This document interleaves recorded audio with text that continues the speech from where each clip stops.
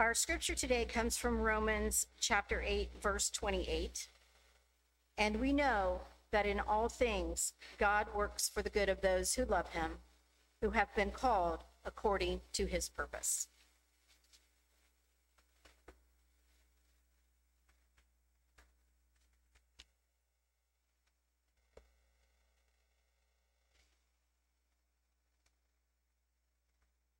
Well, good morning, church. And those joining online and those that will watch us later, hello to you. We're so excited to be in worship with us and that you're here to join us here today. Well, as we get started here, let's open with a word of prayer. Lord, may the words of my mouth, the meditation of all of our hearts be pleasing in your sight. O Lord, our rock and our redeemer. And Lord, especially as we share the words today, may you speak through me. May the words that are here today not be eloquence or superior wisdom, but your power made perfect in our life. We pray this in Jesus' name. Amen. Well, if you haven't been with us, we're on the second week of a new sermon series. Yay! You guys missed it. You guys, I need to retrain you. We're on the second of a new sermon series. There we go. Excellent. Thank you. Now, I got to say, as I'm here today and I look around, many of you have returned to your normal seats, and I'm seeing you. Some of you are throwing me off, though, sitting in some places that I normally don't see you. So you're throwing me off as I look around, but it's good to be with you here today. And we are in the second, as I mentioned, a new sermon series, and it is entitled The Magic Inside. What we're doing is we're looking at some of my favorite children's books and looking at them, but then jumping off from there into Scripture of something that's teaching us in Scripture. And our story this week is none other than the great classic, which you've never heard of, called I'm the Biggest Thing in the Ocean. Now, if you've never read I'm the Biggest Thing in the Ocean, and I told you before that, most of these books I read when, my kids are real young. I have 3-year-old twins that don't know this, and we read a lot of books at night before bedtime. And this is one book, though, I've never read to them. And the reason why is because I don't own the book. It's actually a book that I encountered when my nieces and nephews were a lot younger, so it's been like 10 years since I've seen this book, at least, or so. And it was something that they had on their house, and I noticed that I'd always go over and look at it and read it and just always got a kick out of it. So this is the one book that I'm sharing with you that my kids actually don't know. And, I was, as a young man in my 20s at the time, it wasn't really like you go out and buy children's books. So I never got around to buying it, but maybe I should since I'm preaching on it. But it's called I'm the Biggest Thing in the Ocean. And here's how it goes. There's this octopus. You can see in the front cover there, and he's going around, he's looking, and he basically compares himself to the whole ocean. So he goes up to this fish and he goes, I'm bigger than that fish. And he goes up to, the clam and he goes, I'm bigger than this clam. He goes up to the rock, I'm bigger than this rock. He goes up to just everything he encounters, right? Every squid, every shark, everything. He just goes, I'm bigger than that, I'm bigger than that, I'm bigger than that. And then he thinks for a minute and he goes, you know what? And on the page he says these words exactly, I'm the biggest thing in the ocean. And right as he's saying that, in the background is this big gaping mouth with teeth, right? Coming right out, right? Has no clue it's coming. And the next scene, it's the big mouth has closed. It's actually a big, huge whale, right? And his little tentacles are like sticking out of the mouth as like the whale goes along and stuff like that. And the next scene, he's inside the whale, right? So you think of Pinocchio, right? Kind of scene set. Except there's like all the turtles and other things that the whale has swallowed, like all swimming around having fun. And at first he goes, whoa, what just happened, right? And then he looks around and he thinks to himself, he's thinking, and he goes, I'm the biggest thing in this whale, right? And the book ends, right? That's the whole book. That's what it is. And what I love about that book is the idea of perspective, right? And how oftentimes we get boggled down with so many things in life, but that idea of perspective can be so powerful. I mean, this morning, you and I could turn on our water, right? Most people probably had some type of air conditioning in your house for when it gets hot later today. You and I had food probably on our table for at least 3 square meals or however you eat. Some of you are snackers, so you just snack all day, right? Whatever it is that you do, but for the most part, you weren't hurting in any of these. And yet, so many of the trials of life come our way and all these different things that it's perspective, right? Because all of a sudden, if you ever go visit somewhere where those things you can't take them for granted, you realize perspective, right? And that idea of perspective of no matter what the situation, whether you're in the ocean or inside the whale, there's a power to perspective in how you look at the world and how the story that you tell yourself, especially in that moment. Well, that brings us to our verse here today, and it's a very simple verse, very short verse, and it's a beautiful verse. It's in one of the greatest chapters of all the Bible, Romans chapter 8, but specifically Romans chapter 8:28, this idea. And I want you to think of it from terms of perspective on your life. And would it make a difference? It says this, and we know that in all things God works for the good of those who love him, who have been called according to his purpose. Just let that sink in for a minute again. And we know that in all things, God works for the good of those who love him, who have been called according to his purpose.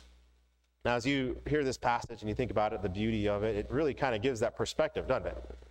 And you really think about what it's trying to teach us and mold us in this image. Now, notice what it doesn't say. It doesn't say God orchestrated every event in your life to happen the way that it did.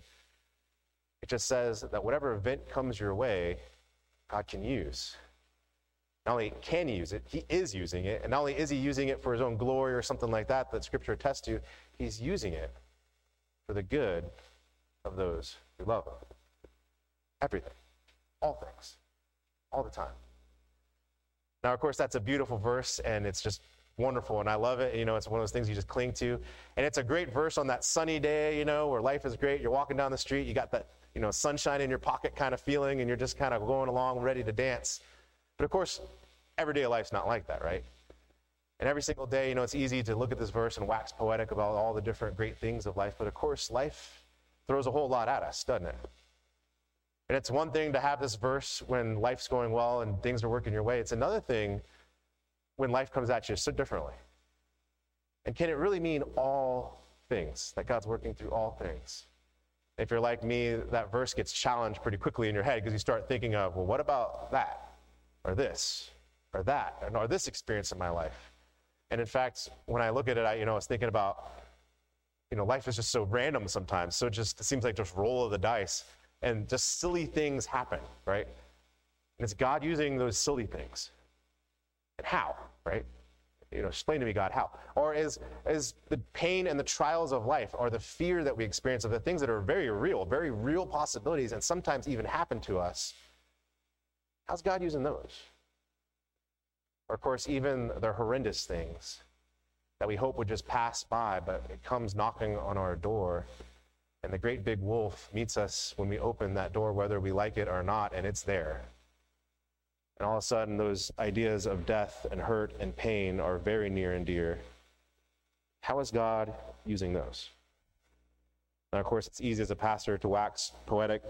I could sit up here, tell other people's stories and all that stuff, but I think this verse to have power, you really got to apply it and think about how it intersects with your own life. And so just to let you know, the rest of this sermon is going to be very autobiographical here today. Your pastor's going to lay some stuff out there, right, of kind of soul-bearing things, but that's okay, right? It's okay. You guys are looking at me like, no, it's not okay, Pastor, don't do this. No, okay, we're going to lay it out there, right? And I got 3 stories for you. And just how God, as I look at how God has used these 3 stories to shape the story of God using all good things, or all things, for the good of those who love him. Story number 1 is this. I haven't shared too much with you before, but when I was a young man, my family had pets, right? And we always had the dog, right? Had the dog. But somewhere along the way, my dad got it in his head, we should have a parrot, right? And so we got a parrot. And I was too young to really remember this. I grew up, we always had parrots. But we got one parrot, and it was a green Amazon yellownape whose name was Humphrey, right? We're going to talk more about Humphrey in a minute because he's very critical to this idea that's coming up. But Humphrey, and that was my sister's bird. Well, then, my sister and everybody kind of had fun with the bird. It was kind of fun. So I don't know if it was my dad or mom or what, but they got a second bird. It was an African gray, and they named it Pogo, and it was for my brother, right?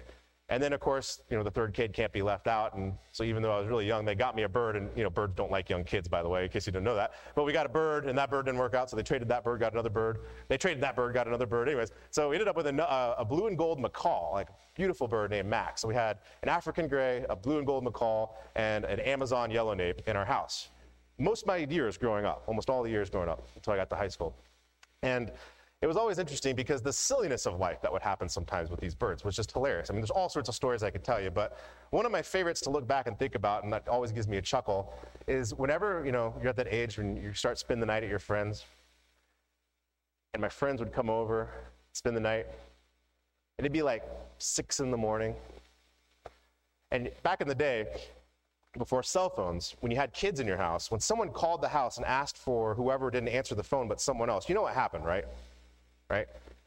Sometimes you muted, you covered the phone, sometimes you didn't, but the kids would yell, Jason, telephone!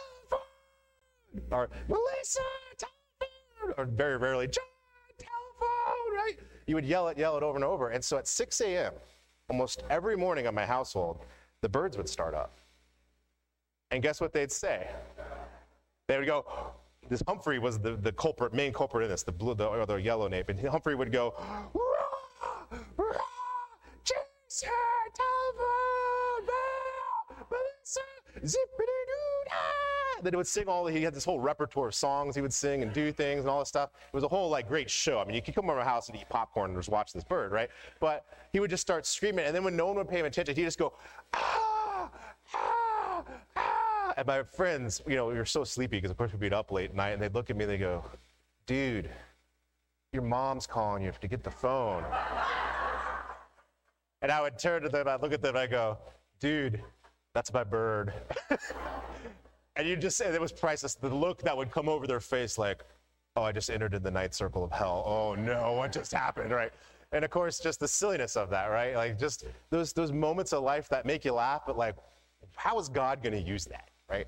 How is God using that in the life of those who loved him? Well, there's probably all sorts of ways God can use that, but I always come to Scripture, and there's sometimes Scripture, you kind of paraphrase it in your own words, right? In a very, very famous passage in Corinthians, 1 Corinthians chapter 13, it's a chapter of love. So if you've ever been to a wedding, almost a lot of times you'll hear these verses, right? Love is patient, love is kind, it does not envy, does not boast, right? And it goes on and on and on. But right before it gets to that part of it, the very beginning of chapter 13 says these words. Before he introduces what love is and talks about it, he says, if I speak in the tongues of men and angels, but have not love, I am a resounding gong or a clanging cymbal. If I have the gift of prophecy and can fathom all the mysteries of all knowledge and have faith that can move mountains, but have not love, I am nothing. If I give all I have and all my possessions to the poor and surrender my body to the flames, but have not love, I have nothing. Now that first part, right, that love, if you don't have love, it's a resounding clang. The Jonathan Mann paraphrase of the Bible says this, right? If I speak in the tongues of men and angels but have not love, I am a squawking Humphrey parrot at 6 a.m. in the morning, right? Because it is just that. But it helps you, God has used even those silly things, right, to actually help understand what it is and what he's saying in Scripture and how to understand it in our life, and it becomes very real. I haven't had much experience with clanging cymbals per se, but I've had lots of experience with squawking Humphrey the bird, which I told you here about, and could tell you a lot more stories about those birds later. But let's up the ante, right? Because that's a silly thing in life, all that stuff. But what about those fears you have, right? The legitimate fears, like our pain, right? Just those things you want to avoid in your life, but just find you somehow, right? No matter what you're doing in life. Well, this is getting a little personal, but I'll share with you just one of the things that's on my heart, even right now, in this day, is the housing market's pretty hot right now, right? You notice that? Anybody not notice that? Right? Missed the boat? Everywhere in the world. Hot. Scalding hot. Hot. Can't touch it. Can't throw money at it to get a house, right? Type of thing. Now, of course, as you think about this, if you're here today and you're looking for a house, you understand, what goes through your mind in this moment, because it seems like in 1 year, what used to be attainable is no longer attainable for a whole bunch of Americans. I mean, it's just gone off the table. And unless we see, prices go dip down at some point in the future or however that's going to work. But of course, as you read all the articles about it and all these stuff, if you're in a growing city with the millennial generations that are the largest generation, right? We've kind of had this taper off, and now we're going back up, and this is now the largest past the baby boomers generation. It's going to get hard. It's hard to see how this dips in the long term, right? It just seems like it's going to keep climbing and going up and going up. And of course, one of the things that goes through my mind, of course, with what we've had conversations about denominational talks and stuff like that is, I don't own a house, right? You guys provide a parsonage for us, which is beautiful, awesome, great. But there are scenarios, right, where if I needed to go somewhere different than where you guys would go and choose to go if the denominational split happens and when it happens. Kelly and I might have to buy a house in the middle of the hottest housing market ever, right? And the money we've saved is meaningless in that market. Like, it's utterly meaningless. Like, we've tried to put money back, all that stuff. It's just utterly meaningless. And so, of course, the fear, that one of the things that pops up in my head occasionally is, what do I do with my wife and kids? Like, how are we going to do this? Where will we live, right? What happens to a lot of their things that they love? Like, we're going to have to be getting rid of all those, you know? And we just sold one of these little kid blocks, you know, with like all the different little things on it, wooden block things. And like my son was devastated, right? He's outgrown it. Like, he's 2 years too old for this thing at this point, but you know, it's just devastating. And I'm thinking like, man, we might have like the yard sale, right? We're just thinking through all that. Now, of course, that alone is a little fear, but to just make that even more personal, you have to know sort of my story before this, is when I was younger, my house got repossessed. And I distinctly remember my dad sitting down and having this conversation with me. My brother and sister were actually moved. They'd been in college at this point, so they were away from the house. But he sat me down and he said, you know, the bank's going to take the house back. He said, you know, I'm not sure what to expect, but I think tomorrow when they come to get it, I think they're basically going to bring locks on the doors, and we're going to step out of the house and you'll see locks on the doors. And we'll jump in a car and go. And he just looked at me and said, you know, I was the primary, you know, person in our family that earned the money, and I failed you. You know, and I remember him telling me those stories. And from there, we if you guys know what a 300ZX is, it's a small sports car with like little bucket seats in the back. So you can imagine teenage John, mom and dad, and Bird Pogo, right, at the time. We had to find homes for all, but Pogo came with us. And we had Pogo the Bird, all the belongings we could fit in a 300ZX, and moved from Georgia to Dallas, Texas, where we stayed in a one-room hotel room, like one of those extended stay things, and I did my junior year in that one-room hotel room. And of course, a junior in high school, being around parents and Bird 24/7, right? You know, like, it just made it pretty rough and pretty hard. And I remember thinking to myself in those moments, I will never let my kids go through something like this. And I made a vow to myself that day. I said, you know what? My kids will always have their own room. No matter what else I do, I will make sure that happens, right? Now, fast forward the story, I ended up having to go live with my aunt for a while and do different things. Fast forward the story, parents finally were able to get a house, all that stuff, and it almost happened again, right? Just because of weird quonky-donk stuff that happened. It wasn't even their fault, but almost happened again. So like, there's been basically one huge event, almost two, and you know, potentially a third event of my life where it's like, you know, you made A's, you did everything, you don't do drugs, like, you do everything that you can right, and like, just somehow life comes back circle almost. Like, it's like you can't outrun it, right? And maybe you've had something like that, maybe something very different in your life, of course, but maybe something that, like, no matter how much you try to get ahead of it, somehow it just finds you, right? It keeps coming back, right? And it's like this wolf that hounds you and keeps coming. And when I sit there and I think of that fear and that anxiety, and I sit there and I think of the calling that's placed upon my life, and I read those teachings of Jesus of, hey, get up and follow. I have a better understanding, right, of the faith that's needed in those moments. That even in that hurt of like that pain in the past that actually, you know, almost happened a second time, and like, not that I think it's absolutely certain, but it is a possibility, right, that could be facing the future of me and my family. Like, it takes faith to walk. And to say, I'm not going to just throw every single thing I can to, you know, put my trust in house, if you will, but put your trust in the Lord and walk where he leads.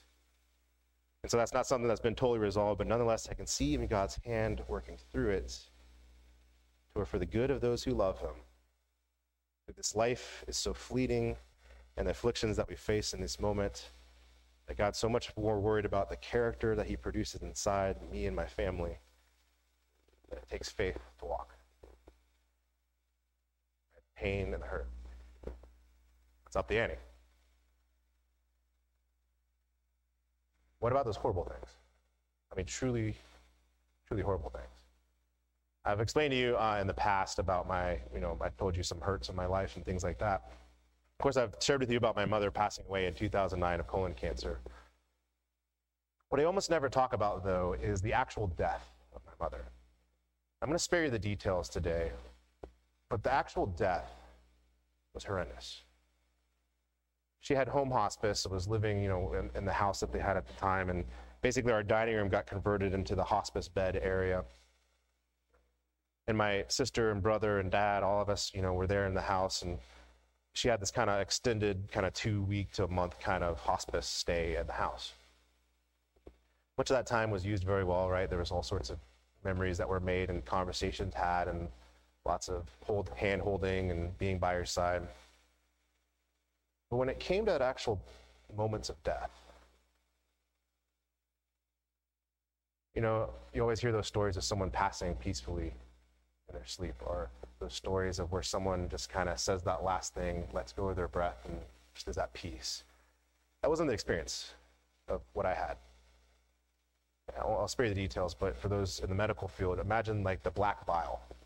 That. That's what it is. It was horrible. It was something that I would never wish upon the worst enemy of the whole humanity ever in the world. And yet it happened to someone that I loved so dearly, that truly loved people, that lived according to the gospel of Christ, probably one of the biggest people I've ever known to love people like my mom.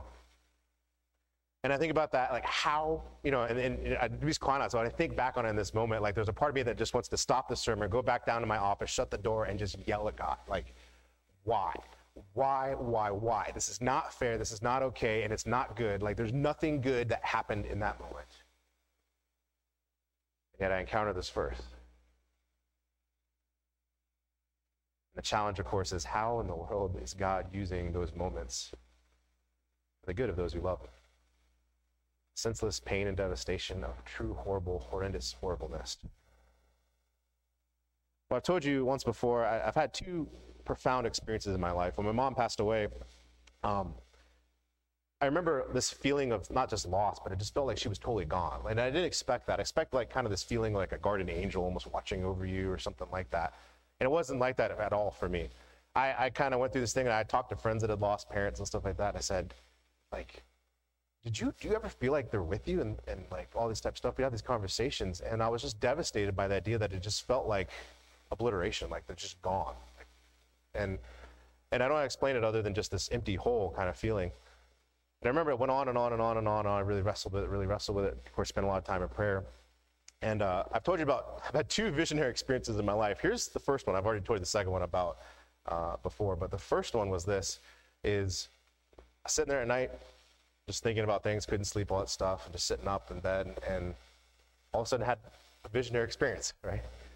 And the visionary experience was my mom coming to me. And I can't really describe it other than just a person, bright lights all around them, like radiant, and my mom was young again, like kind of like the pictures when you see when she's young, and young and beautiful, just healthy and all that stuff.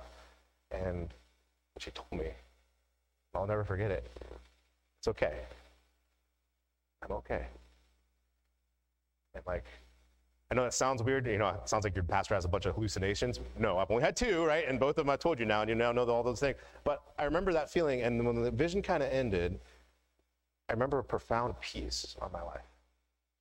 And honestly, the most peace I've ever had in my whole entire life, except that second visionary experience, where it was utter peace. And still, to this day, I can remember that, and I'm so sure that happened than I am that there's oxygen in this room that I'm breathing. Like, it was that powerful of a kind of experience. And it was very short, very lived, and all that stuff, but the peace stayed with me through it all. Now, of course, that moment was horrible when I think back to my mom dying. But when I compare that moment to the visionary experience that I experienced, there's no comparison.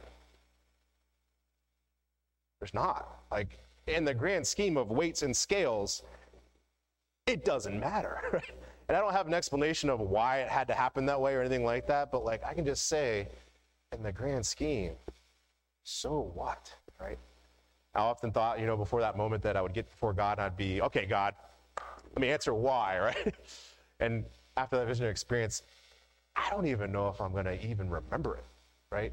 It was that powerful of a moment and that powerful of a visionary experience of just the overwhelming sense of goodness, love, peace, like everything you can describe in that moment. And I come to this verse, and yet God says, all things work for the good of those who love him, who's been called according to his purpose. It's easy to say that. It's easy to put on a bumper sticker. It can be really hard in the moment to believe it. And yet what my experience would tell me, and maybe your experiences do too, that it's true. And when you're going through that moment where it seems like everything's crashing down, and again, that great big bad wolf, that great dragon comes to your life, hold on tight to that promise. God's promise is that he's using all things, not just for his glory, but for the good of those who love him. Let us pray. Lord, as we're here today, we thank you so much for your word. And God, as we think about our lives, there's so many instances of our lives that, especially in the moment that they come across us, that they feel either too big, too great, too horrible, or even just random, to feel like there's something that you're using in our life to produce good in us. And yet, God, that's exactly what your word says is happening to us. And that, God, if we put our trust in you, if we just stay on that track and keep on walking in step with faith, that even those things that are the biggest hurts of our lives, God, you can use them for good. Not just for others, but even ourselves. And so, God, we take hold of that promise here today, and we hold tightly to it. We put our trust and faith in you. You alone are the Lord. And we are so thankful that you've called us to be yours. I pray this in your name. Amen.